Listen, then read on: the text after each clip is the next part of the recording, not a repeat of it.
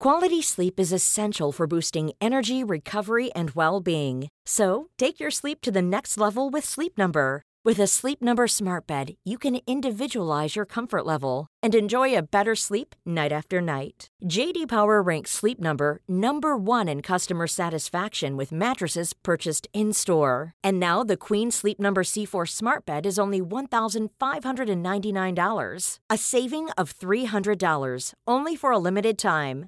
For J.D. Power 2023 award information, visit jdpower.com/awards. Only at Sleep Number stores or sleepnumber.com. If you thought the only way to get a more defined jawline with natural-looking results was through surgery, think again. Juvederm Volux XC is a non-surgical injectable gel filler that improves moderate to severe loss of jawline definition and can help you achieve natural-looking results with little downtime. Even better, this improved definition lasts up to 1 year with optimal treatment. No maintenance required. Improve jawline definition for a smooth, sculpted look with Juvederm Volux XC. For important safety information and to find a licensed specialist, visit Juvederm.com. That's JUVEDERM.com. Not for people with severe allergic reactions, allergies to lidocaine, or the proteins used in Juvederm. Common side effects include injection site redness, swelling, pain, tenderness, firmness, lumps, bumps, bruising, discoloration, or itching. There's a risk of unintentional injection into a blood vessel, which can cause vision abnormalities, blindness, stroke, temporary scabs, or scarring. Talk to a licensed specialist to find out if it's right for you.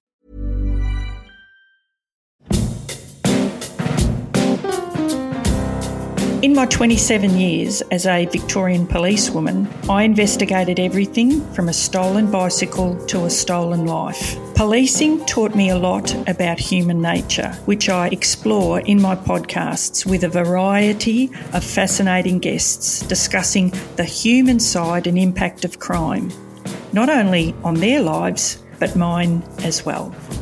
My podcasts are not suitable for children and some adults for that matter. If you find yourself affected by my subject matter, please contact Lifeline or any other support service or person that you feel comfortable with. My guests provide their recollection of an event or incident, sharing their thoughts and their emotions, but it's theirs. And not everyone will agree with them. I understand that, and I hope you do too. Thank you. In 2022, I'm on holiday, and I get a phone call out of the blue, and they said, "Remember the bombing?" I said, "Well, yeah." They said, well, we charged him." I went, "No." They went, "Oh, yes, the trial's underway. It's already started." I've missed this completely because up in Queensland, nobody cares. It's a job from South Australia from 1994. Nobody in the Queensland media really had much interest. So they said, "We'd like you to come back and give some evidence." This week is part 2 and the final of my interview with Gordon Drage. And for those who missed it, allow me to recap who Gordon is. Gordon had a career spanning just over 36 years combined experience with both South Australia Police and Queensland Police, with an extensive forensic background, having attended a range of emergency incidents, examining major crime scenes, bombings, profile, serial killings, and a myriad of suspicious deaths, organised crime gangs, etc., until he turned 60. And then he had no choice but to retire. That's the rules in Queensland. No ifs, no buts, no maybes. You're 60, you're out of here. Last week, Gordon took us through his intimate involvement with the Snowtown murder investigation, an amazing investigation on just so many levels. This week, Gordon talks about his involvement in another high-profile investigation, and that is into the bombing of the National Crime Authority headquarters in South Australia, where a policeman lost his life and a solicitor who was sitting across the desk from that policeman lost an eye and had other really serious health issues until his death only about, I think, maybe 12 months ago. Gordon also talks about the intricate work involved in identifying the offender. It's incredible. Due to the bomb exploding on the 12th floor, obviously emergency service vehicles had flooded the area. And Gordon tells us of the painstaking work of picking out bits of glass and paper from the wheels of a fire truck that was parked under the window that exploded, and how all those tiny, minuscule pieces of evidence enabled or assisted in identifying the offender. It was just amazing. Gordon also talks this week about the day that he had a breakdown, but within maybe 10 days he was back at work and he never had another incident like it. But he tells of the importance of trusting the professionals and trying what they suggest, because that's why he was able to return to work. And of course, he had an understanding and supportive workplace and colleagues who just got it. They just got him and understood what he was going through, and he was able to open up and share how he felt and just how important that is. Anyway, look, have a great week. Enjoy this week and take care. Talk next week. See ya. Some of the jobs that you've been involved in, personally, I would think Snowtown would be, that is up there. But also you're involved in the 1994 NCA, the National Crime Authority bombing at the South Australia Police Headquarters, weren't you? Which at the time, correct me if I'm wrong, but that was one of the first really large-scale bombings that Australia had known. Can you tell us a bit about that? Yeah, well, I guess when you put it like that, I'm a bit of you don't say shit, mate. I was just going to say, Gordon, yeah. Don't worry, I've been called the same thing. I have been a little bit a bit like that in my career, which in some ways has been good, but in other ways, of course, not so good. But yes, I certainly, because when I joined the forensics in South Australia, it was quite a small group of us that were covering the whole state. So pretty much if it happened, you got involved at a major level. You would get involved because there was such a small group of us. There was only, I think, 6 of us when I started in the Adelaide office of the physical evidence. But yeah, NCA, Jeffrey Bowen was a sergeant, I think, from the West Australian Police on secondment to the National Crime Authority at the time. They were investigating, the NCA was charged with investigating national coordinated crime across borders and those sorts of things. And he was in the office, 12th floor of their office in Adelaide, and he was having a morning coffee and discussion with one of the solicitors that worked for the NCA at the time. And the security guards come in with a package and said, "Hey, were you expecting a parcel?" He said, "Oh, no, I wasn't." He said, and the security guard apparently had said to him, "Hey, I've scanned it. It's come up." They had those wand scanners, and I believe the security guard had said to him, "Hey, I've scanned it. It's come up as something." But he said, I don't know. So then Jeff has sat there and he's just opened it. And as he's opened it up, Peter Wallace, it was, the solicitor, sitting across from his opposite side of his desk. And this thing's just exploded. Bang. And it's literally sitting in Jeff Bowen's lap. So he had no chance. And Peter Wallace across the desk has lost an eye. It's blown the windows out. So the 12 floors of glass, it's showering across Weymouth Street in Adelaide. Pedestrians and people are running and wondering what's happened. There's glass is literally raining down on them, and there's smoke issuing from high up in the building. That's a hell of a bomb. Oh, it was a hell of a bomb, yeah. I don't know now how big it was as such. I can't recall, but it was a substantial bomb. And largely a lot of red phosphorus was used, so it was bright, flash, bang, extra flashy, and red phosphorus stained the walls and the orangey red colour and that sort of stuff as it blew out. So, so that killed Jeff instantly. And Peter Wallace lost his eye from it, was quite badly burnt, and so I had some disfigurement. He died only in the last 12 months, I think. Poor man, passed away. But he survived long enough to know that the offender had been charged. He didn't live to the end of the trial, but he knew that he'd been charged and the trial was going to start. So he died knowing that the police had caught someone for it. And who was the offender? A fellow called Dominic Perret, who was an Italian man. He was, I believe, he was linked with the Australian mafia at that stage. And Jeff Bowen had been investigating him, I believe, in relation to a large cannabis crop in the Northern Territory. So he was, I don't know whether the NCA now, whether they covered Northern Territory from South Australia as well, but Jeff was in South Australia when this happened. So he was involved with Perret and some of his associates with this large drug crop in Northern Territory. Okay. And I think that was the motivation that Perry knew that the noose was tightening around him, and Jeff Bowen was the main instigator of it all. So if we get rid of Bowen, then I'll be right. That didn't work, of course, because as in policing, we have other people that can always pick up the file. So Dominic Perry got jailed eventually for that Northern Territory drug crop, I believe.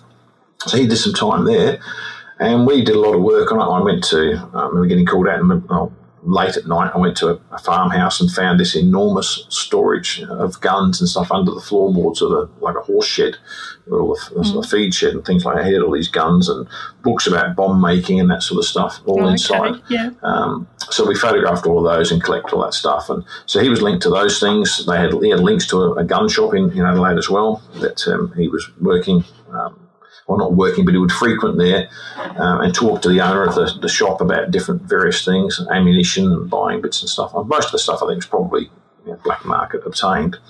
So all the work was done. Yep, we got the file together. We did the statements. Everything was ready to go. The court brief was put together, and then eventually they said, we're not going to proceed. And I remember at the time, this is now, it's like 1994, so I've been in the police not 10 years. Okay. And I guess I'm a little naive at that stage. I'm thinking, that's not right. You cannot blow police up. You can't go around killing police and not face a trial. We've done this stuff. We know he's done it. But they said to me at the time, they said, if we proceed with it and we lose, we don't get a second go because of the double jeopardy rules. So I said, I understood that. So they said, we're going to wait until we've got a rock solid, a better case. And I thought, yeah, right, pigs might fly, nothing's going to happen there. So, and that sort of was as far as it went. I remained a little bit frustrated, I think, as did most of the police. But, sometimes the DPP do know what they're talking about. And they said, no, we're going to sit on it for a bit longer. So they sat on it. And they probably knew that Perry was going to get jailed for the Northern Territory thing. So he went to jail anyway for, I don't know how many years, a number of years. And then for the drugs? Yeah, for the drugs. Yeah. I'm not sure. Yep. I think he may have done time in Northern Territory, I presume, because that's where the offence was. Yep. But I believe he did some time for that. And then out of the blue, 2002, was it? I think. 2022, I'm in 2022. I'm on holiday up at just outside Bundaberg. Harvey Bay. I was at Harvey Bay, and on holiday for a week. And I get a phone call out of the blue, and they said, "Remember the bombing?" I said, "Well, yeah." They said, "Well, we charged you in 1994." Yeah, from 1994. And I go, yeah. And they said, "Well, we charged you." Well, no. And well, yes, the trial's underway. It's already started. I've missed this completely because up in Queensland, nobody cares. It's a job from South Australia from 1994, and nobody in the Queensland media really had much interest. Yeah. So I said, no, I didn't know this. So they told us, we've got him. He got released from jail. We got some more stuff, some more DNA bits and pieces, and the DPP have said, we're going to go with it now. So they said, we'd like you to come back and give some evidence. I went, oh, okay. I said, that is amazing. They said, we found your notes. I went, really? They said, yeah, we got your notes. I said, we'll email them up to you or fax them up to you and that sort of thing. I don't know what email it was back then. And I said, okay. Yeah. And I said, well, when? And I said, can you come down to Adelaide next week? And I went, well, yes. I said, because I actually finish here. I check out here on the Saturday, I think it was. And so I drove from Harvey Bay back to the Gold Coast, found my chute, got my emails, checked the notes, and I think I was on a plane Sunday afternoon. Monday. Monday I'm back. Because I had to ring my own boss here on the Gold Coast and say, hey, this weird thing's just happened to me. This is what's going on. And he went, okay. So he had to make a couple of phone calls, and I got approval from the bosses here to fly down to give evidence, which is just a formality, really. So I've left Harvey Bay on the Saturday morning, and I'm on a plane flying out of the Gold Coast on Monday morning to Adelaide. I've got to Adelaide just after lunch, suit in hand, some rough notes, and they've picked me up from the airport and they've gone, we're going to go, we'll drop you off your accommodation, but you might be appearing this afternoon. I go, oh, shit, okay. Nothing like time to prepare, read through your notes and get organised. Yeah. So, okay, cool. Well, I said, I can't go just like I am. I've come down in casual Gold Coast clothes. I said, I need to put my suit on. So they took me to the hotel. I went up, the quickest change I've ever done, tied probably sideways, backwards, I don't know. Got back in the car, driven me around the corner of the Supreme Court and went up there and waited and waited and waited. And they went, you're not going to get on today, but we'll get you on tomorrow. Because I'm booked on a flight, booked on a return home flight on the Tuesday afternoon. So I said, okay. So anyway, they said, you won't get on today after all this. So I hung around till 5 o'clock. Off we went, and that was it. So I went back the following morning, said, you'll get on tomorrow. So I got there in the morning and waited. No. Lunchtime break. No. Still no, not on. Oh, I don't miss that. No, that's right. And I thought, here we go. So I spent all of Tuesday, all bar about the last hour, I think, and they sort of rushed it on. I think in the end I had to they moved my flight to the following day because there was just not enough time for me to get in court, finish my evidence and things. So I stayed the second night, and I think I flew home on the Wednesday. In the end, they moved my flight because I didn't get on until relatively late in the afternoon after the lunchtime break. So I got in the box and stayed there, and they said the judge was conscious that I had to fly home to the Gold Coast, so he extended the court. Well, I think they stayed sitting until about 5 o'clock on the dot, or 5:15 on that night, just to get me fully heard, so I didn't have to come back in the morning, so I could get on the plane and get home the following day. Another 20 days later. How did you? Wow! And how did you go in the box giving evidence? Like, did it all come back to you, or were you given a bit of a hard time, or how'd you go? Well, it didn't be a hard time. It's one of those things where, because in some way, again, the way that these courts work, because I had so much time sitting around waiting, gave me plenty of time to get across my notes and talk to the other detectives and say, well, how did this come about? And get some background on it. And they even had all my negatives, because back then we're talking just, in the days we just had film. There was no digital cameras. Back in 94, we weren't using them. So I just had all this they gave me this big folder full of envelope full of negatives, so I'm holding them up to the light and looking through some of them and refreshing my memory. And they've got hard copies of some of these photos, and they've got, although I think most of the hard copy photos have been lost or destroyed by then, but they had photocopies of a lot of them and stuff. So I was given a booklet of photocopied black and white photos and stuff. So I was able to flick through. So by the time I got in the box, I was pretty much back to speed on it. And it's always a classic example when I said to some of the guys and girls I work with up here, there is it's one thing I was taught very early on, certainly in the forensic world, there is no substitute for good notes. And because I'd made, I guess, relatively good notes back in 1994, these days people go, you write too much. I think, no, you don't. Because somebody might have picked these notes up down the track when I'm not around and give my evidence for me. And I've done that for other people. I've had to do that. And if they don't write enough notes, it's very hard. So I had good notes. So it all sort of came back pretty readily. And they didn't give me too much of a hard time, because it was really just about introducing the photos I'd taken of the guns and the booklets of how to make bombs and those sort of things, and that sort of circumstantial stuff that leads to it. But other people had, the bomb examiners had been in well before me and spoken about all the triggers and what the bomb consisted of and all those sorts of things. So what did he get? He got life. And died only a month or so ago, I believe. Well. He's pretty much been a lifetime criminal. He went to jail in the end of 2022. I think it was December, by the time he actually got convicted. He was in custody the whole time, remanded in custody. But I think officially the sentence was handed down in 2022, and he died 6 months later in jail. In hospital, but he became unwell and they took him to hospital, so he died. But he died a prisoner. So, yeah. Okay.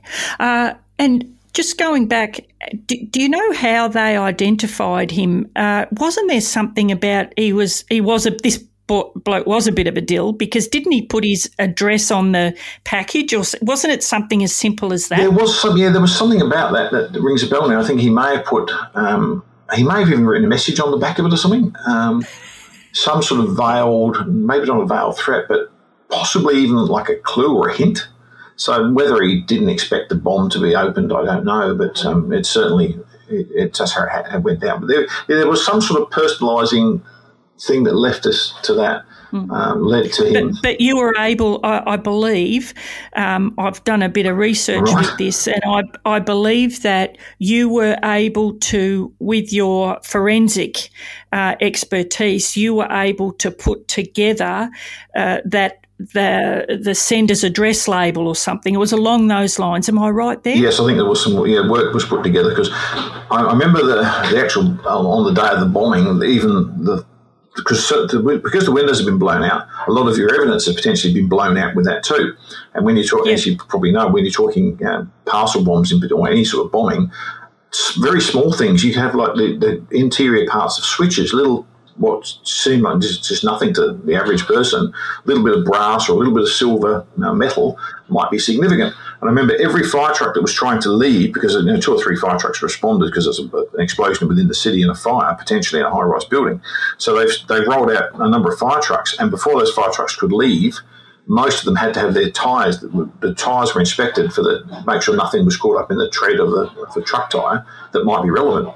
So all these tiny bits were collected, bits of paper, bits of plastic envelope and stuff from within the building and outside as well, as much as we could find, to try and put that together. Then somebody would have sat down in the lab and a pair of tweezers and just tried to patch it all together. So, it's painstaking work, that forensic work. Yeah. Oh, and this is why it's so frustrating when you get told, okay, you've done all this, that's all well and good, but now I'm not going to charge you. Like, what? Hang on. Yeah, I bet. Not surprisingly, in 2009, I think you said, you described to me what I believe was like a meltdown, but and not surprisingly, as I said, but within a week or so, you'd got yourself back together and you've really never looked back. And I've got to say, Gordon, I really envy people like yourself who can be exposed to such horrific scenes and not be adversely affected, like our lovely friend Bronwyn. You must have such a strong inner strength. But can you tell us or share with us what happened and how you were able to return to work? You've never fallen down again, because to me this is a positive story for those who have suffered a mental illness and they've lost hope of being able to return to what they loved, because you can, and you are testament to that. Yeah, well, thank you for saying those things. That's very kind. But yes, and that's true. I did. I call it falling out of the tree, but had a meltdown. At the time, it was the scariest thing that happened to me, and I'm talking about being confronted with armed offenders and stuff in the early days as well. This really, really rattled me. I was on afternoon shift, so I'd left my home. I've driven my 12 kilometres to the office. I've gone into the office. Normal every day, nothing else is really going on around me. It's a regular sort of day. Go in, have a look at what jobs are waiting to be done, and then you sit there and you plan your shift. Who am I going to see first? Which is the best way to go? The shortest distance between different points. How am I going to order these jobs? And then I remember seeing a couple I'd seen the night before, I think, and I said to the day shift, "Oh, these jobs didn't get done today. How come?" And one of the guys, with no malice, nothing at all, just a throwaway comment that we would make dozens of times a week, he just said, "Because we knew you'd do it, Gordy."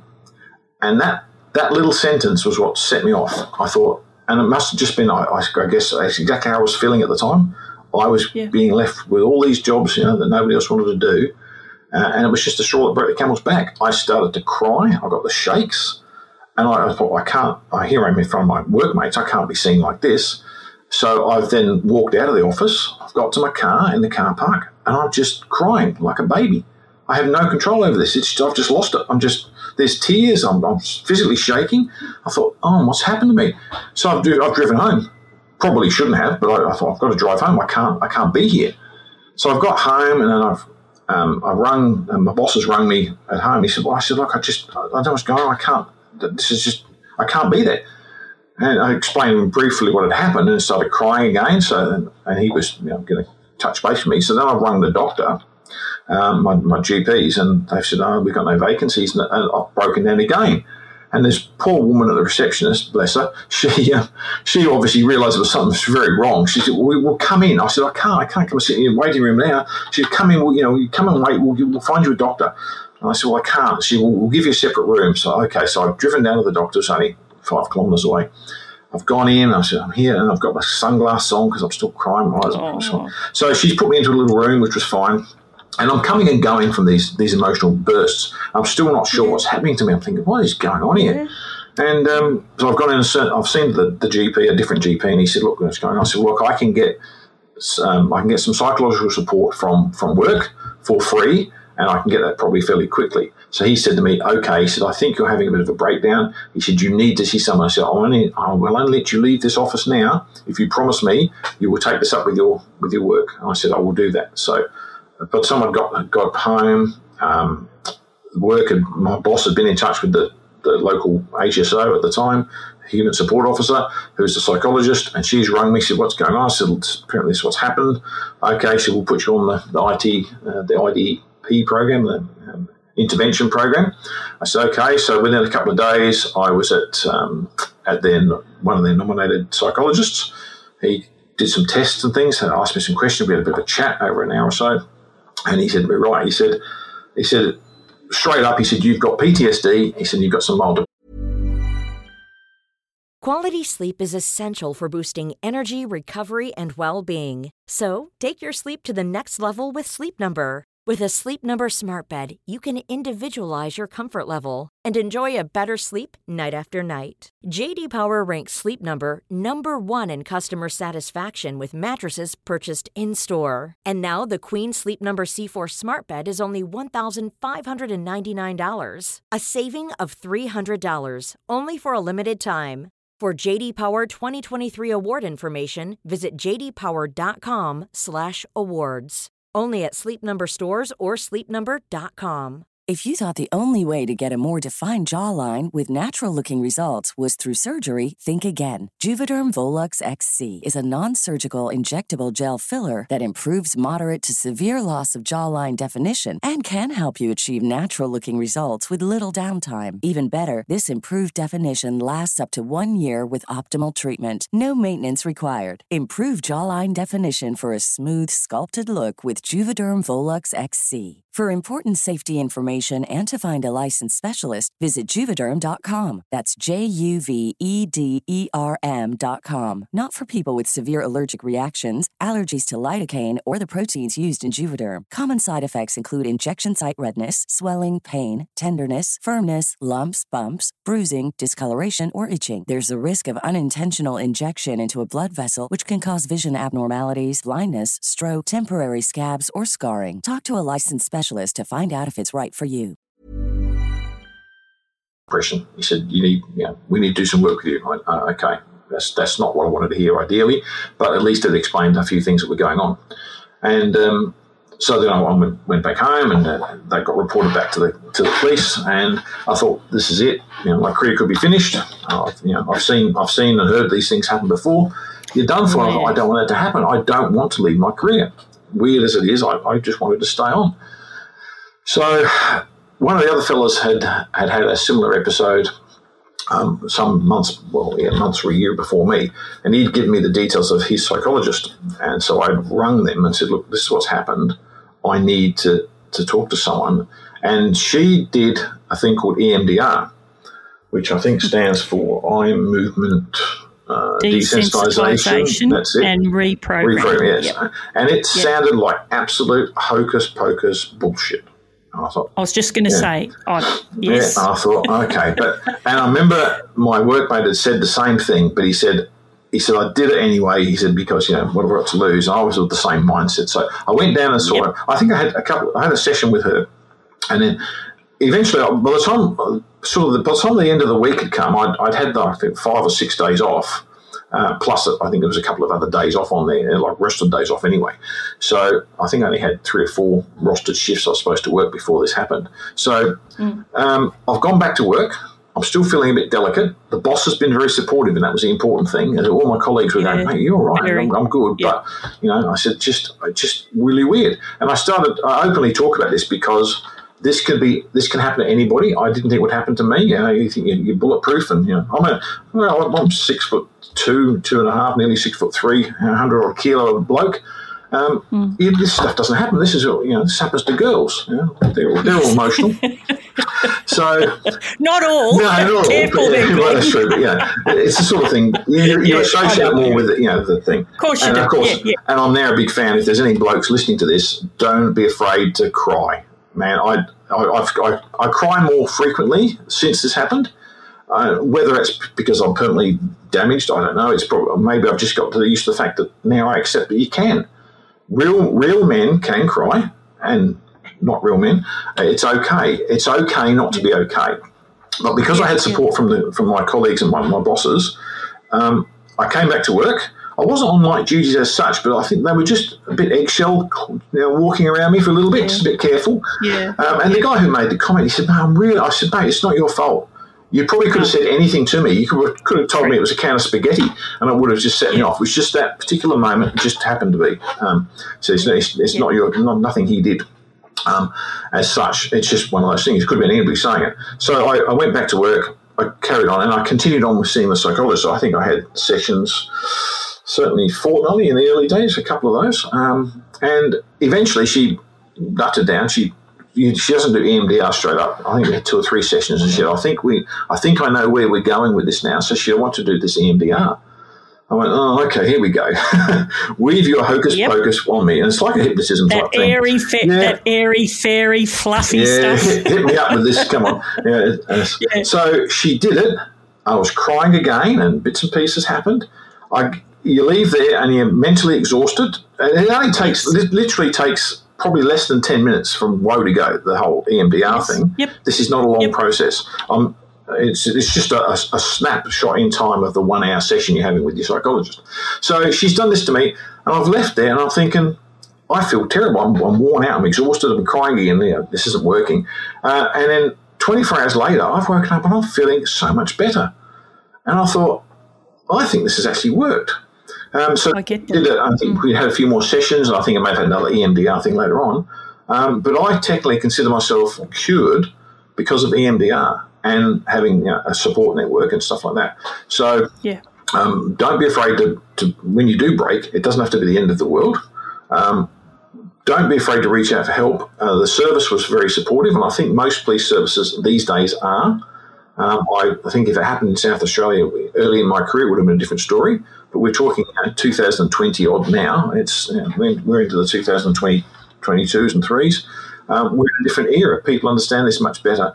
And I didn't want it to end my career. I was hell-bent. I thought, if I have to move, where am I going to go? Where am I going to move within the police? But that was never even mentioned. They just said, well, if you want to stay, you can, but we need you to be well. So I sort of got well and stayed on there, and then it was. I've never looked back. It's been great. So, but I think that the another important message there is that, and you were probably getting to that, but you still see a psych now, don't you? Yeah, every once in a while. I'm probably about due. Around about, I think annually and 18 months thereabouts, so just as a bit of a checkup. Because since this has happened to me, I remember I used to, like many people I know, we used to laugh at these American TV shows where everyone was seeing a therapist, their dog was seeing a therapist and whatnot. I was seeing my therapist. It was simply like almost a running joke within a lot of American, certainly sitcoms and stuff. Oh, my therapist tells me this. I used to think that was a stupid thing to be doing. But I'm now a believer that we need to be doing checkups on ourselves, our mental health, just as we go to the doctor and we say, look, if we have a little sore, an injury on our arm or a leg, or whatever we want, a visible injury, and it's not healing itself, we'll go to a doctor and we'll seek some professional advice. So what's going on here? But we don't seem to have the same attitude with our brain, with our emotional health. We might be feeling a little bit weird. I think, maybe I'm not travelling well. That's upset me a bit. Because what I did learn was that part of the reason that maybe I've had such a long career in this area is that I was also suffering from emotional numbing, which apparently is a recognised condition where I was putting my big boy shield up when I got to work because of all the things you see and you deal with. You get this emotional sort of separation, so you can function and not focus on too many emotional things. So there I was being very stoic and hard-faced, still with empathy, of course, but basically not letting these things affect me. But the problem with that is when you do it every day, all day, when you get home, you can fall into the trap of not letting that down. And that's where I got to. So I was being equally as sort of unemotional, detached at home as I was when I was at work. And that, I have no doubt, that contributed in some way to my breakdown of my first marriage. It made me probably less present and those sorts of things.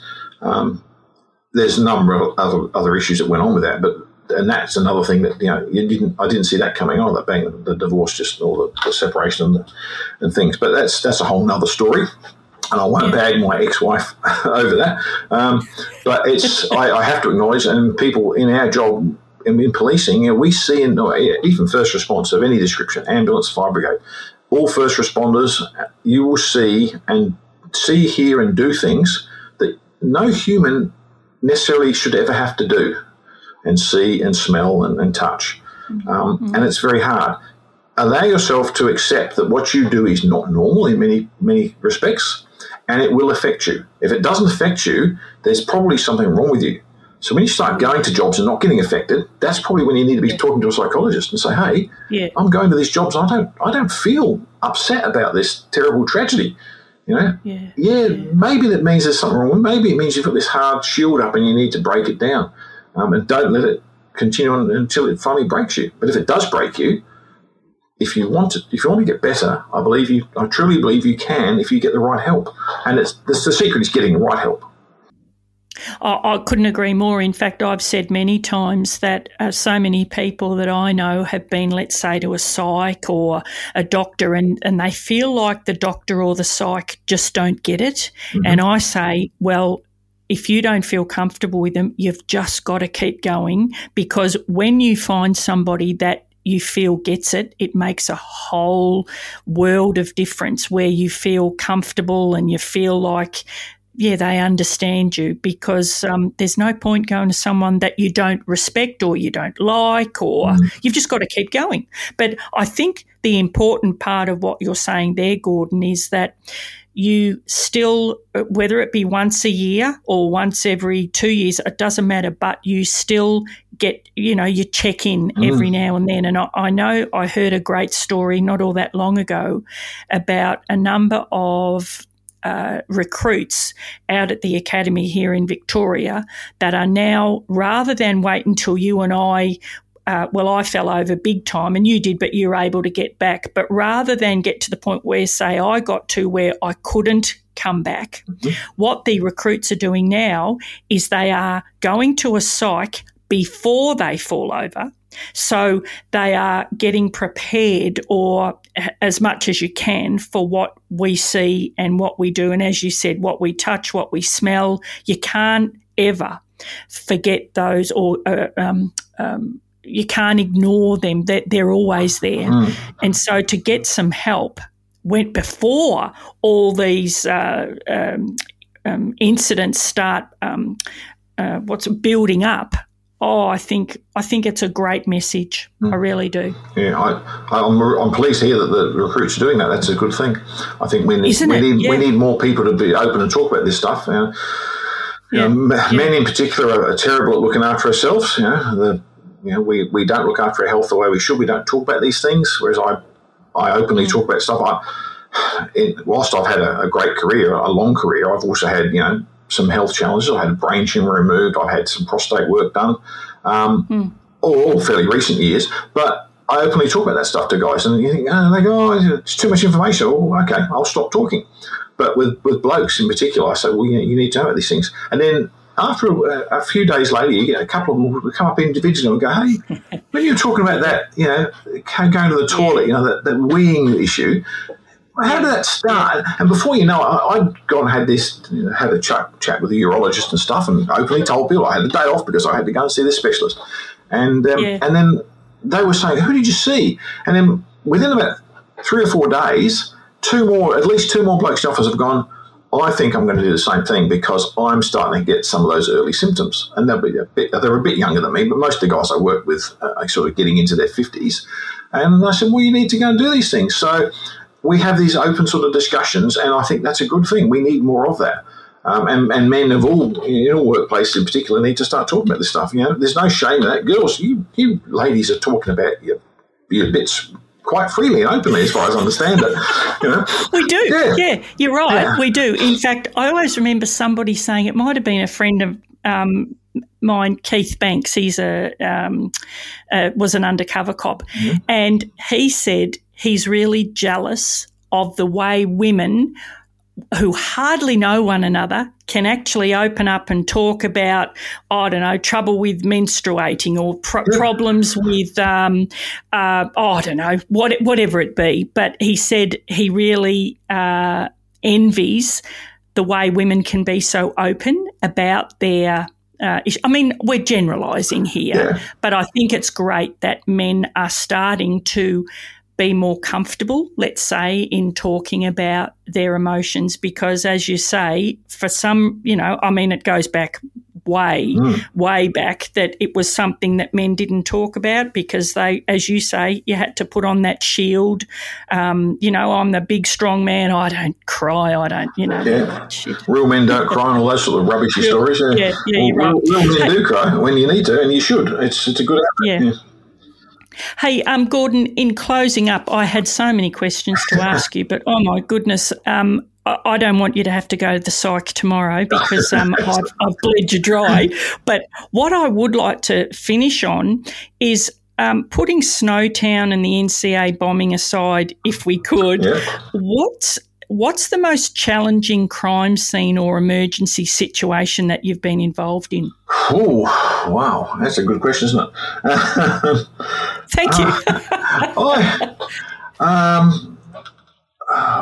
All of them, all of my scenes, they all vary, but probably since I've been on the Gold Coast, some of the things you get here quite frequently, you work on a seaside suburb, so you've got tides coming up on beaches and things, and we had a job going back a couple of years ago now, a little baby, so a 9-month-old baby girl, was found washed up on the beach at just in Surfers Paradise one evening during schoolies week.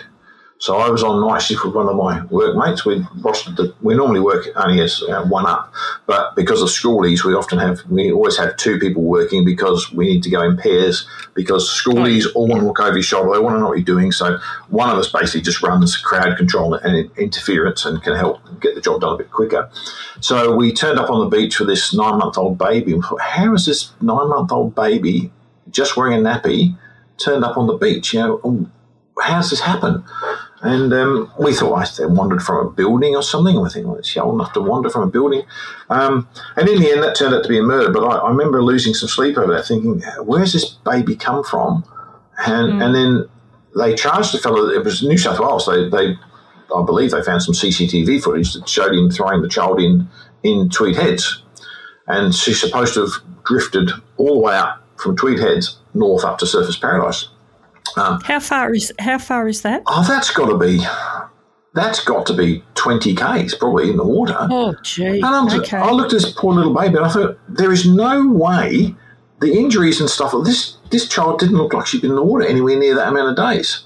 And I still, to this day, I still think it's more likely that they found that they were living. Both the mother and the father were living rough, homeless people. And they had a little camp at Broadbeach. And I still think, given the nature of the injuries or lack of injuries and the general condition of the body, I think that she's gone in the water at Broadbeach and drifted further up, only a kilometre or so further north, and then washed up there. But I can't argue if the New South Wales Police have got CCTV of him pushing her in. But it was really hard for me to get my head around that for a while, to think this child's supposed to have been in the water that length of time for a whole day, and it just didn't strike me as having, didn't have all the usual bits from drowning and tumblings and no fish activity and things like that you often get, which is probably good because of poor little kitty. But so she's so that's a tough one.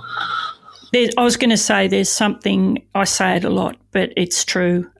There's something, well, of course, but any job involving a little baby or a little child, anyone is terrible. But, kids, it tugs at your heartstrings, and it's something you never, ever forget. No, that's right. I've got jobs on it. Another one that just springs to mind that it doesn't haunt me, but one I can still visualise is going back before I even joined the police. And when I was a volunteer in the fire service, we used to do a lot of accident rescues and stuff. And I remember going out to the back of Gawler Belt in Adelaide, and a car full of, a little red car was, I want to say a Laser or thereabouts, had left the road, rolled onto its roof, and these people were trapped in there.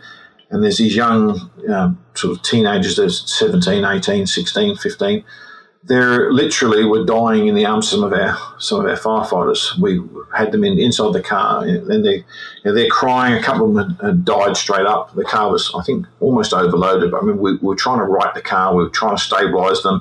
Ambulance people were coming, and some of them literally died in our arms. And you think just such a waste of life. But it's they're all the challenging scenes you get, I guess, in the police. All the good things that people should join for. Yeah. And probably a lot of the reasons that they're not joining anywhere. Policing. I was going to say, I think we've put everyone off that was thinking of joining. Recruiting didn't ring me up and say, "You come and get a job with us." But all police services are struggling to recruit people. I think maybe because these sorts of things that happen to us and the sorts of things we see and do are perhaps more commonly known now, and the average person says, "Well, this is it. I don't want to do that." And of course, police have become punching bags a bit now. There seems to be no respect for police anywhere. No. Well, it's certainly dwindling. I mean, in my intro, when I was talking about, and you and I have discussed this off air, like we couldn't deal with those, pardon me, but those smart asses driving past doing wheelies, and it's just like you watch them because you're not allowed to chase them, for all sorts of reasons. And I just think, I know policing has improved in a lot of ways, but I also think it's gone.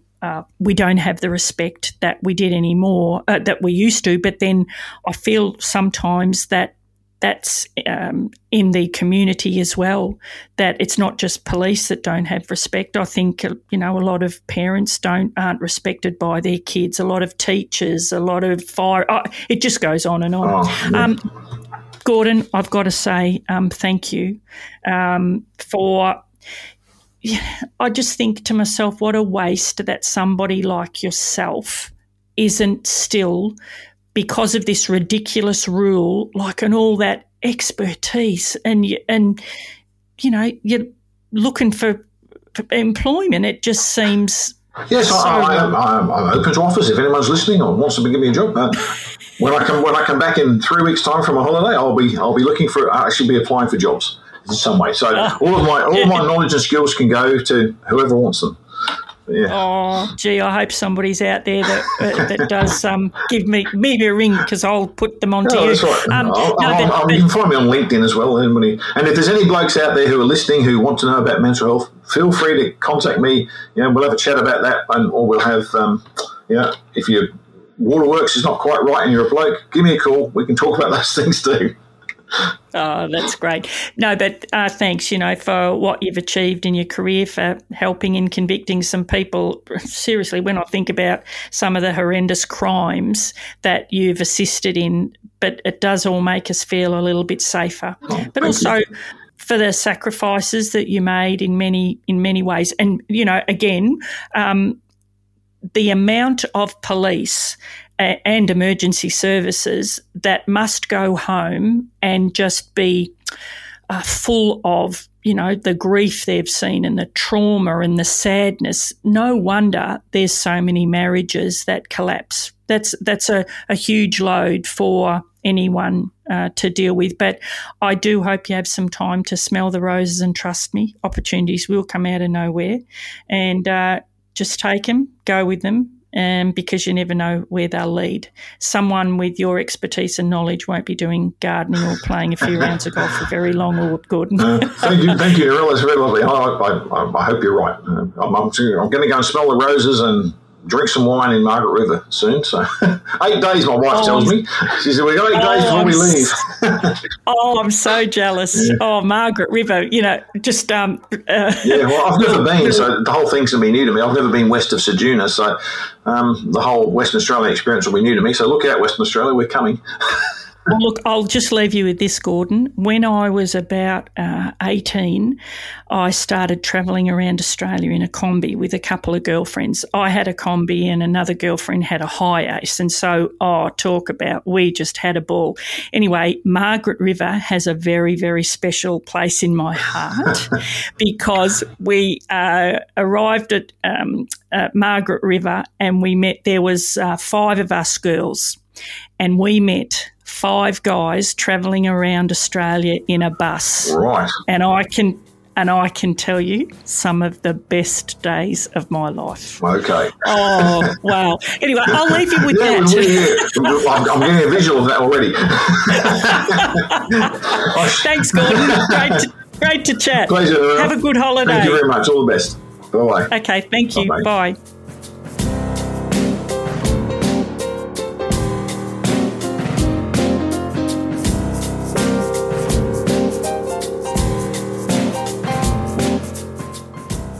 As you've probably noticed, we've moved to a new platform called Acast. I think that's the right expression, I've got no idea. And my previous reviews haven't transferred over. I need reviews. Could you do me a favour and put up a review? And thank you so much for your support and patronage. With your help, I can give you that little bit extra. Thanks.